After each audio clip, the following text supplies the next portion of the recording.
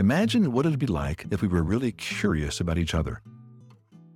Hello, and welcome to another episode of Relational Spirituality, the weekly podcast of LargerStory.com, the podcast that sees all relationships as spiritual and all spiritual formation as relational. Now, here's your host for this week, Carlene Cannon.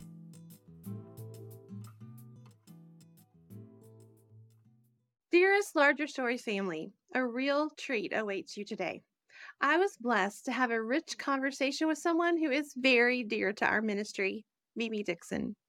Mimi was Larry's and Rachel's pastor for over 15 years, and if you keep listening, you will immediately know why. My conversation with Mimi was so nurturing and enjoyable that we talked for over an hour. So we've broken the episode into two parts. In this first part, you will hear Mimi share how she experiences prayer and intimate relationship with the Trinity. I think you'll enjoy the many resources and inspiring stories she brings into the conversation. So get comfortable and enjoy our conversation on relational prayer, inspired by Larry's book, The Papa Prayer. Welcome, Larger Story family. We're so grateful that you have joined us today. We're glad to welcome you to the Relational Spirituality Podcast, the place where you can sink into the reality that you belong to God and that you can become all that He's made you to be. And in that process, you can be safe to be known and to know others. Today, I have the delightful opportunity to just have a conversation that matters with someone who's really important to the Larger Story family. Mimi Dixon has been the pastor at the First Presbyterian Church of Golden, Colorado. She was there for 34 years and has over 40 years of pastoral experience. And during that time, she was the pastor to our founder, Dr. Larry Crabb. And so they spent a lot of time together talking about some of the things we'll be talking about today, and many others. And I know that was a sweet relationship for Larry. I've had the privilege of knowing Mimi sort of through that connection, and I think you're going to really enjoy what she has to share with us in our conversation today. And we're really grateful that Mimi, you have joined us. She is also now on the board of the ministry Renovarum, which focuses on spiritual formation and spiritual direction. She is a teaching fellow, and she listed all the content and things that she's a part of, but she's still very active in producing important content, events, webinars, and opportunities for people to learn and grow and really get to know this Trinity who we've all decided to join. So Mimi, thank you so much for being with us today. Thank you, Carlene. It's a real privilege to be here with you and with this community that has learned so much from Larry and Rachel. Yeah. And it's an opportunity to share together for a little while. So I'm looking forward to this conversation. Thank you. Thank you. Thank you so much. I am too. One of the things we chatted just a little bit before we got on here, and you mentioned the long history you had of breakfast with Larry. And many of us in this audience had our opportunity to have breakfast with Larry. But I was just wondering if you might have a special memory or just a little anecdote or maybe just what that meant to you before we move into our conversation today. Thank you, Carlene. Breakfast with Larry was something you never forget. Right. There was lots of coffee, hot coffee, yes, and wonderful conversation. The thing that he and I enjoyed talking about the most was our growing and deepening relationship with the Trinity, to understand who the Father is as our Abba, to think about who Jesus is as our teacher, our Savior, our Lord, our friend, and to be open to the way that the Holy Spirit is deep at work within us, shaping us and reshaping us into the character of Christ. So these are the things that Larry and I talked about, and it was absolutely wonderful. One thought, an idea, an experience would trigger another, and we'd lean in, and it was rarely less than 4 hours. And the people in the Blue Sky Cafe where we met in Golden, Colorado were so hospitable in allowing us to just have that time together and to imagine and dream and understand and look forward to all the ways that in this larger story, this redemptive arc of history, to Right. think about where we are right now and how our understanding of God's wonderful plan of salvation, how it changes the way that we deal with the difficult and sticky parts of our everyday lives and our experience. And particularly, Carly, as it comes to prayer and the problem of unanswered prayer and the question of persistent prayer. Is it nagging, or is it participating at a deep level in something that God is doing and He's inviting us into it? These are the kinds of conversations that Larry and I had over breakfast. Yeah, breakfast that turned into lunch, it sounds like. Pretty close. That's very dear, I think, to remember that. I had a few of those breakfasts as well, so I know a little of what you're speaking of. And I hope that we can have a similar conversation today. And so I want to just jump right in. We are focused on Larry's book called The Papa Prayer, and I was particularly excited to have this opportunity to talk to Mimi because one of the first things I ever noticed about you, Mimi, was just the way that you prayed and the authentic, real sense that you had a deep relationship with each member of the Trinity in a way that I thought was different. And I was just drawn to that. And so this opportunity for us to talk about prayer has been really exciting for me I've been anticipating this eagerly. So yeah, where do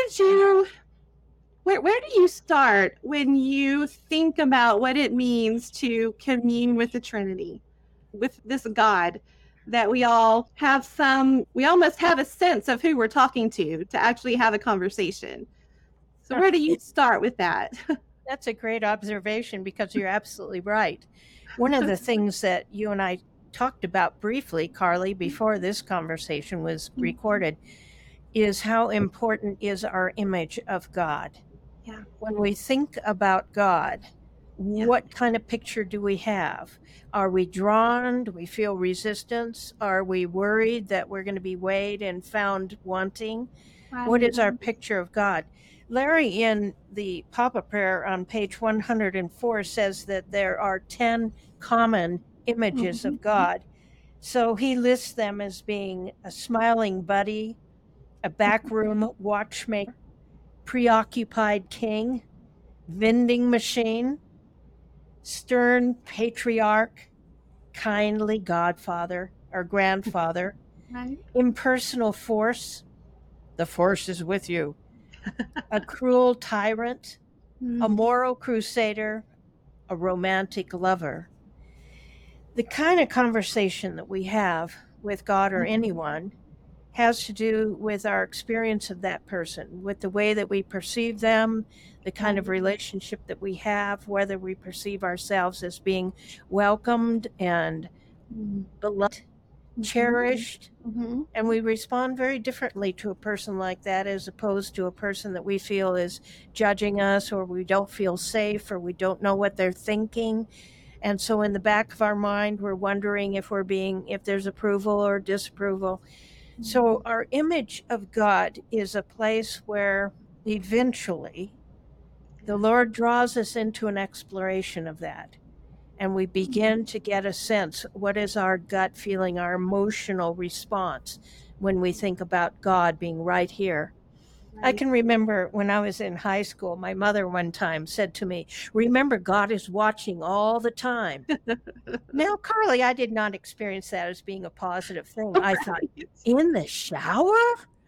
So I just thought, wow. And so my image of God that was immediately conjured up wasn't of someone who welcomes you into their lap and holds on to you and listens quietly, but rather a sense of being observed and scrutinized in a way that felt to me to be uncomfortable. Yeah. Then I heard a story one time about Abraham Lincoln and his son Tad, who died when he was in late elementary school, but he was pretty sickly in his early years. And this was a time when the White House was open, so people could come and just camp in the vestibule waiting for an opportunity to sit with the president. Among the people waiting in the White House was one of the commanders of his army, the Union. And he waited a couple of days, and finally his turn came. And he knew he would have 15 minutes with President Lincoln. And he was angry about the way things were going. He didn't feel there were enough resources for the troops. So he came with a whole list of complaints against the commander in chief.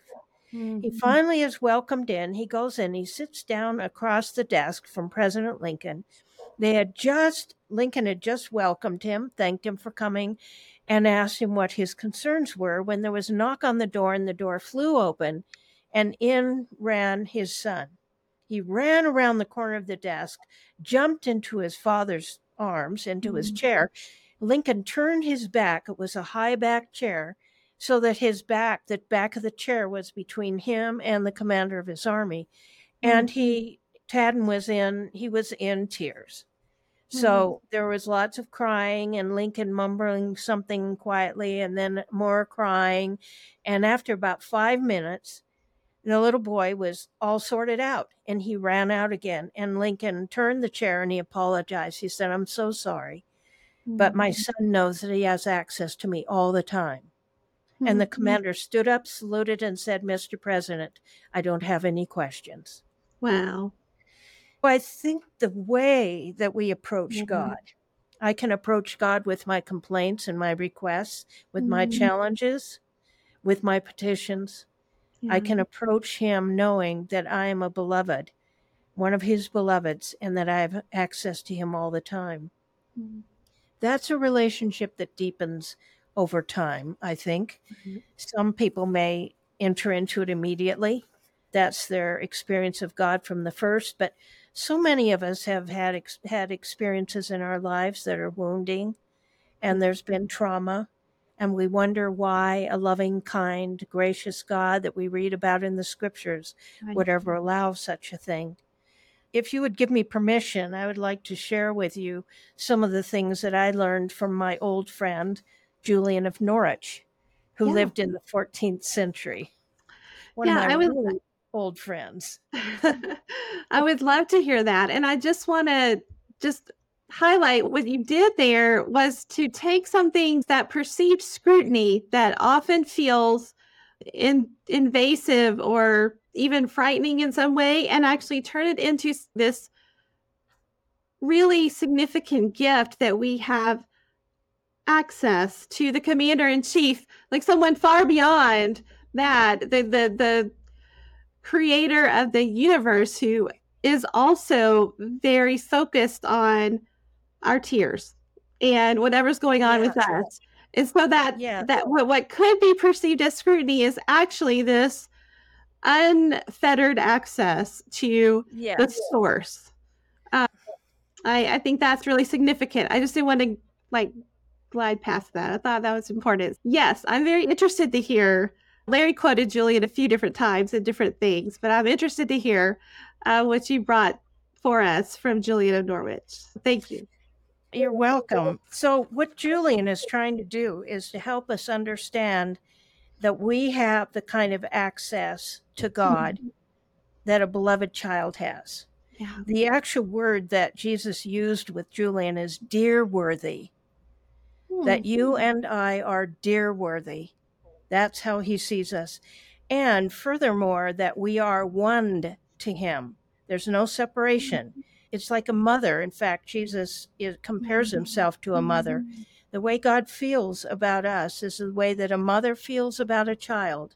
And a mother's relationship, as you well know, to a child is so intimate. It's so bound up that you would draw into yourself anything that could possibly harm them.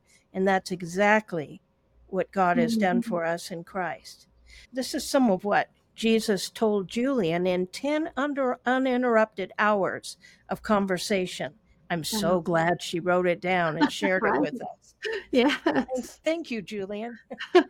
Okay, so she says, we are so preciously loved by God that we cannot even comprehend it. No created being can ever know how much and how sweetly and tenderly God loves us. And yet, deeds are done which appear so evil to us, and people suffer such terrible evils, that it does not seem as though any good will ever come of them. And we consider this, sorrowing and grieving over it, so that we cannot find peace in the blessed contemplation of God as we should do. We revolt against the darkness, our minds filled with groaning, enduring the pain and sadness, praying for the time when the divine presence will once again be revealed to us. The Lord brought to my mind our customary way of praying, how through our ignorance and inexperience in the ways of love, we spend so much time in petition. I saw that it is indeed more worthy of God and more truly pleasing to Him that rather than piling up our petitions, through His goodness we should pray with full confidence, and by His grace cling to Him with real understanding and unshakable love. The problem is that our reasoning powers now are so blind, so simple, that we cannot know the high, marvelous wisdom, the might, and the goodness of the Holy Trinity. This is the medley of human life, faith and sorrow, insight and darkness, joy and agony, singing in counterpart throughout our days. But God wants us to know that through it all, the divine presence is the melody that never changes. Our Lord God tenderly touches us and blessedly calls to us, speaking to our souls, "Let me be the only object of your attention, my beloved child. Focus on me alone, for I am enough for you. Rejoice in your Savior and your salvation." This is what He meant when Jesus told me, "You shall see for yourself that all manner of things shall be well." Jesus says, pay attention to this now, faithfully and confidently, and at the end of time you will truly see it in the fullness of joy. Two duties then belong to our souls. One is to reverently marvel. The other is humbly to endure, always taking pleasure in God. He wants us to remember that life is short, and it won't be long until we clearly see within Him all that we desire. That's really powerful. It's a description of what that general witnessed, isn't it? He saw that here was a child that was so disturbed and upset that he didn't have to make an appointment. He didn't have to wait 2 days. He could just bust in, and his dad would scoop him up in his arms and listen and hold him and talk with him and help him know that he was heard and seen and safe. Yeah. And it wasn't long before that little boy was sorted out, and that's all the general needed to know. The commander-in-chief was that kind of man. Right. And when we come to know our God as that kind of God, it changes everything. I think one of the most powerful parts of that story you tell about Abraham Lincoln is him turning the chair and just attending and focusing on his son. And I know as a parent, that's often a hard thing to do, but I also know the power of your eyes and attention being on your child or on somebody. And I think that's part of what she's trying to communicate here, is that God is always attending to us, but He's always ready to be that focused and personal.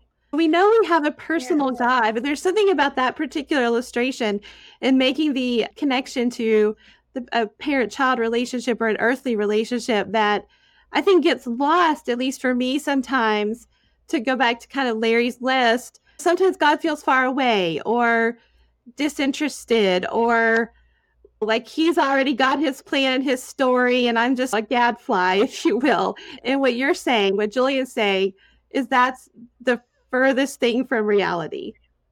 That's very perceptive. I think you're right. Yeah. And it's a journey. It's a journey into intimacy. That's what this is. And it's a journey into the heart of the God who sees us and loves us and created us and who longs to be with us. Now, the thing that I appreciate so much about Julian in this 10-hour conversation, there was a plague in Norwich where she lived, and nobody knew then about fleas. Nobody Right. knew about the Black Plague. The rats came over on ships from the continent to Norwich in the bottom part of England, not too far from London. And before long, this bustling community, people just started dying. And it was within 10 days, a person would be dead, and the dead were piling up, and commerce stopped, and it was horrible. It was a nightmare. And what people said is these are the days of Noah, and God means to destroy us because of our sin. So Julian, in prayer, said, "Is that how you see us? Right. Do you look at us as sinners? Are you turning away in disgust? What's happening here?" And so Jesus came and talked to her about it. And over the course of these 10 hours, Jesus tried to show her what God sees when he looks at us. And there were many things. He talked about hazelnut. He talked about God clothing our nakedness with Jesus. He talked about the Lord and the servant. There were a number of different illustrations. And Julian was a very bright person like yourself. And she would listen and she'd say, "Yeah, but what about this? Yeah. How can you look away from sin? Are you not disgusted the way I'm disgusted when I look at myself, when I look at others?" And the illustration that finally got through to her when Jesus said, "I am a mother, and you are like a little child who's just been hurt. And when you're afraid, when you're hurt, when you feel unsafe, run to me. Don't run away from me. Don't hide in the bushes. Run to me." And that did it for Julian of Norwich. Then she said, "Oh, now I understand," because she knew what that feels like. And when Jesus said, "We have made you male and female, we have made you to be parents so that you would have a direct connection with how God sees us, how the Father, how Jesus, how the Spirit see us." They're all in. They don't hold back. They don't say, "You have to get sorted out before we're going to pay any attention." They say, "This door is always open to you. You never have to wait. You just come, and we're always welcomed." So then the question becomes, and this is where Larry and I enjoyed conversation so much, and I know that many of you listening had the same experience. We would talk about what was wrong in the world. How can God stand it?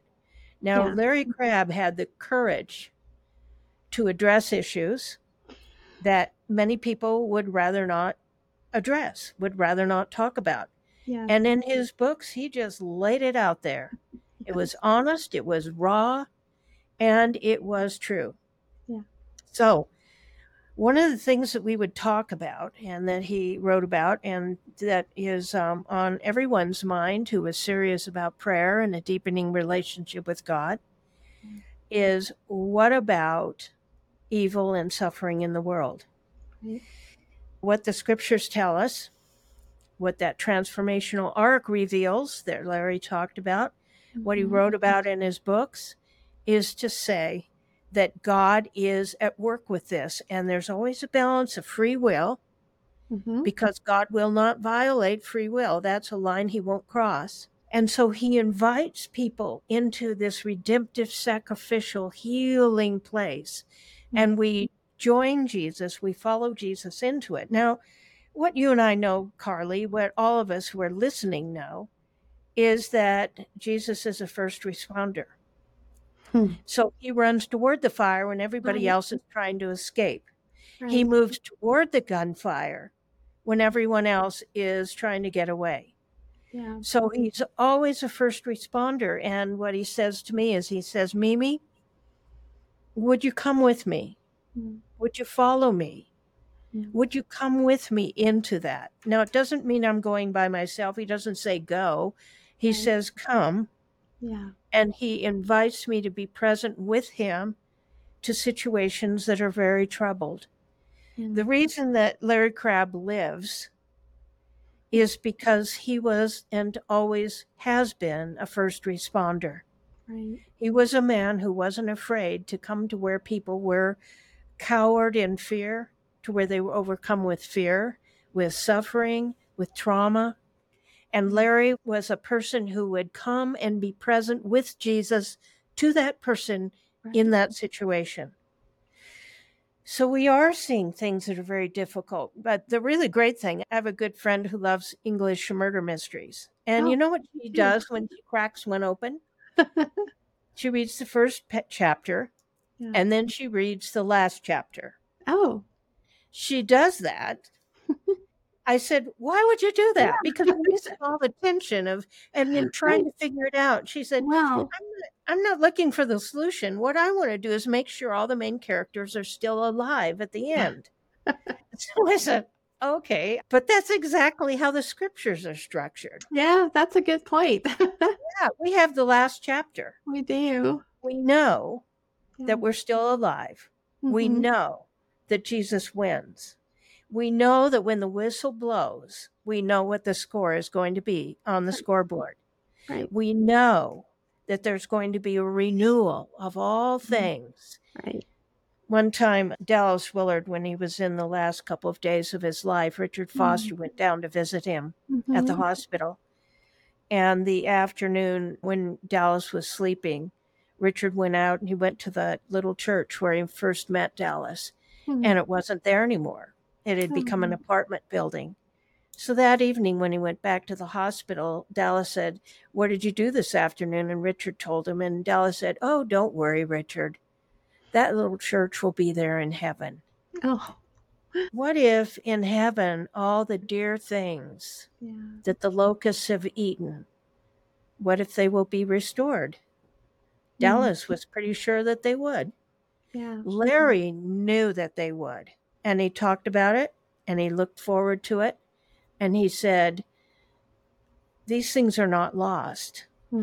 These things are being held in trust. Even your tears are being collected in a bottle. Not one drops to the ground and is missing.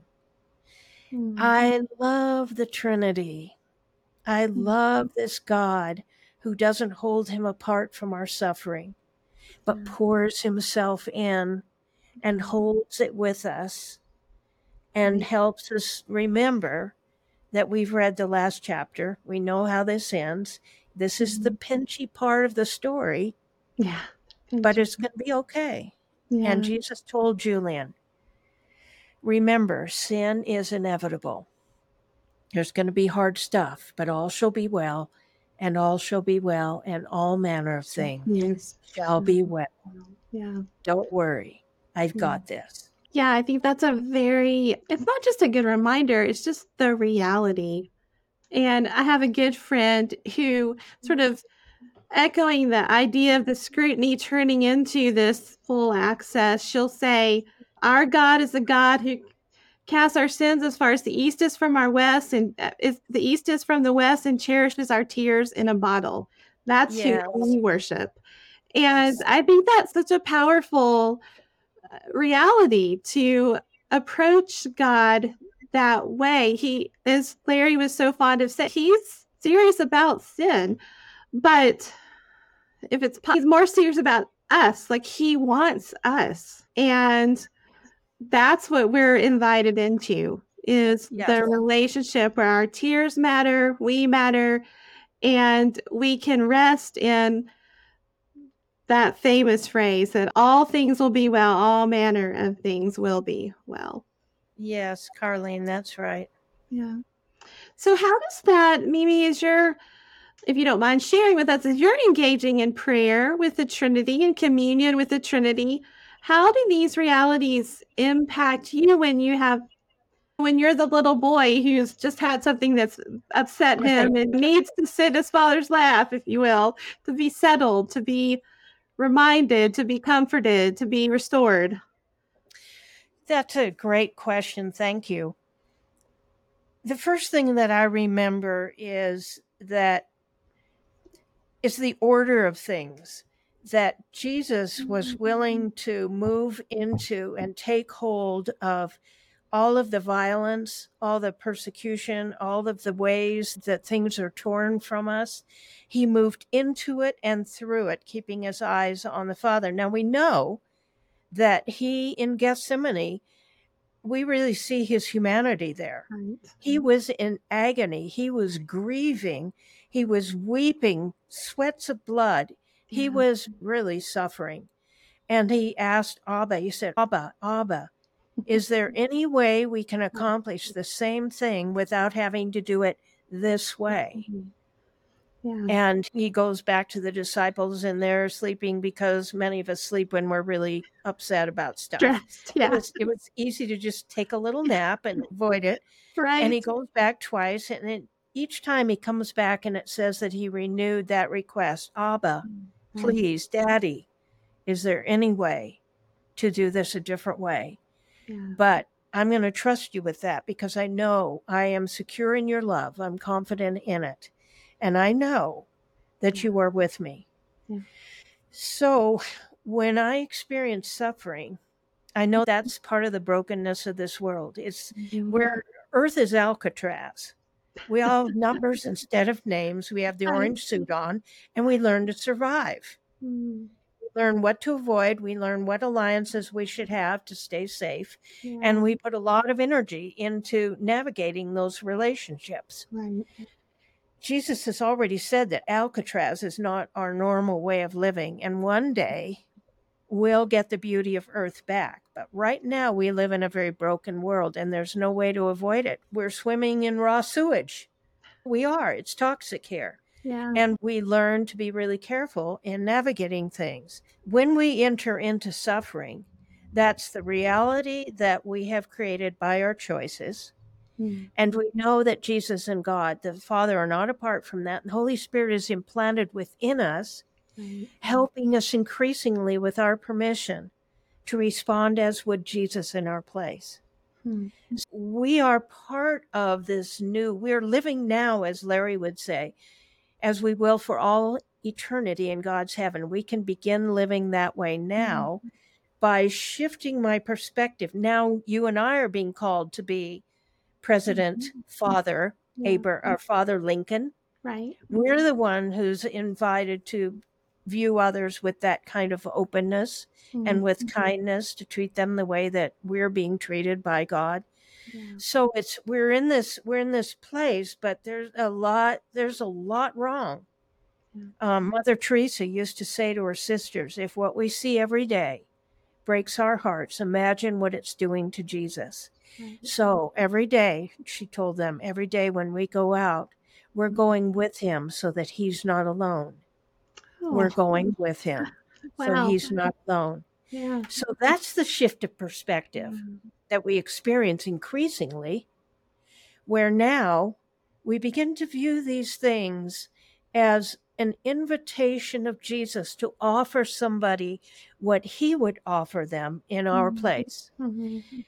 And if those people are people that we don't really like, or people who have injured us, Yeah. or where there's some kind of wound, Mm. and they're the kind of person who's poking it all the time, Mm-hmm. these things are very difficult. And I want to share with you, if I may, a story that Lilias Trotter she's become one of my new old friends, Carly. I hope that you get to know her. Lilias is a person from the 19th century.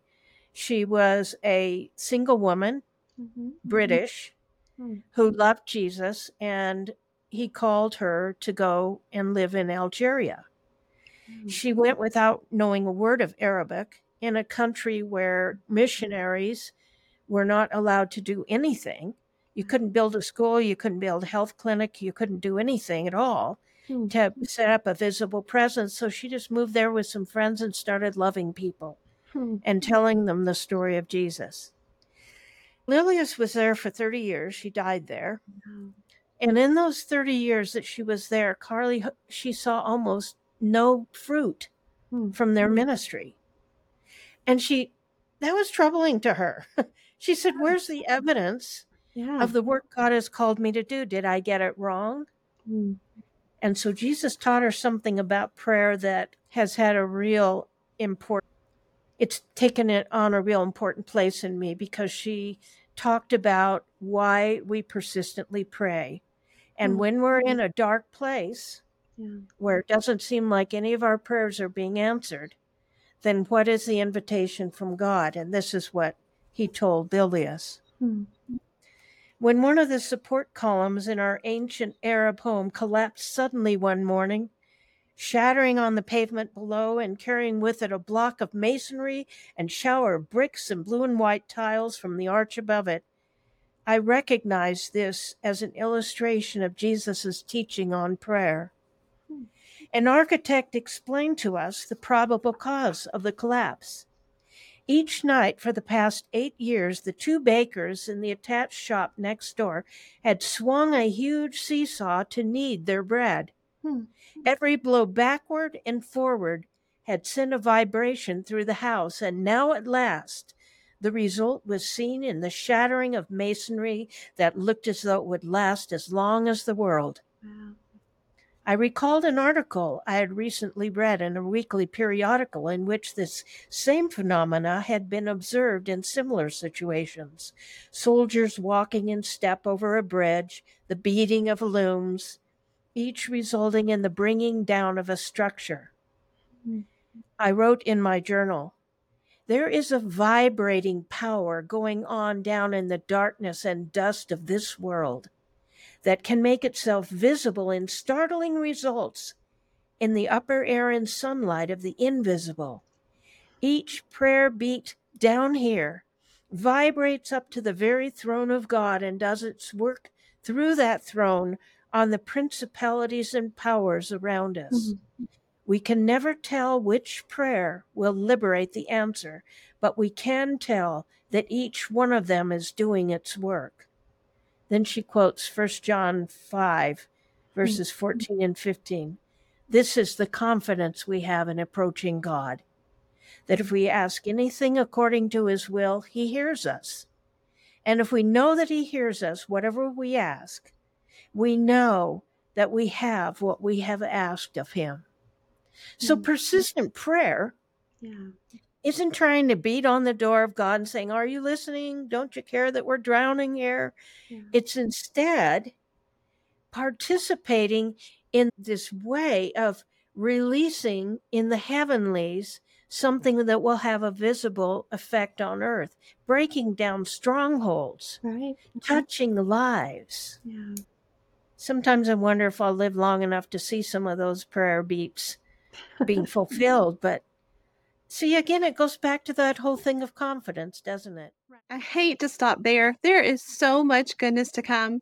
But I hope we left you with a savory taste of what it means to wrestle with God and to pray persistently, joining in a vibrating power that breaks strongholds and touches lives.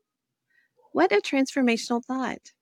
I hope you can carry the inspiration and promise of that idea into your week.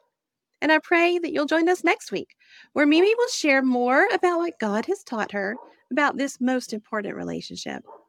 Thank you for joining us here on the Relational Spirituality Podcast.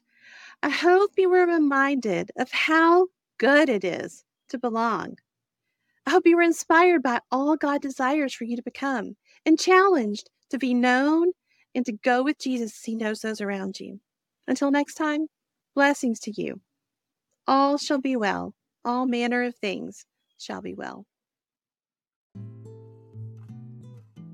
If you like what you heard today, hit the like button just below. Then come back by subscribing to our podcast channel. For more resources on relational spirituality, go to our website at largerstory.com.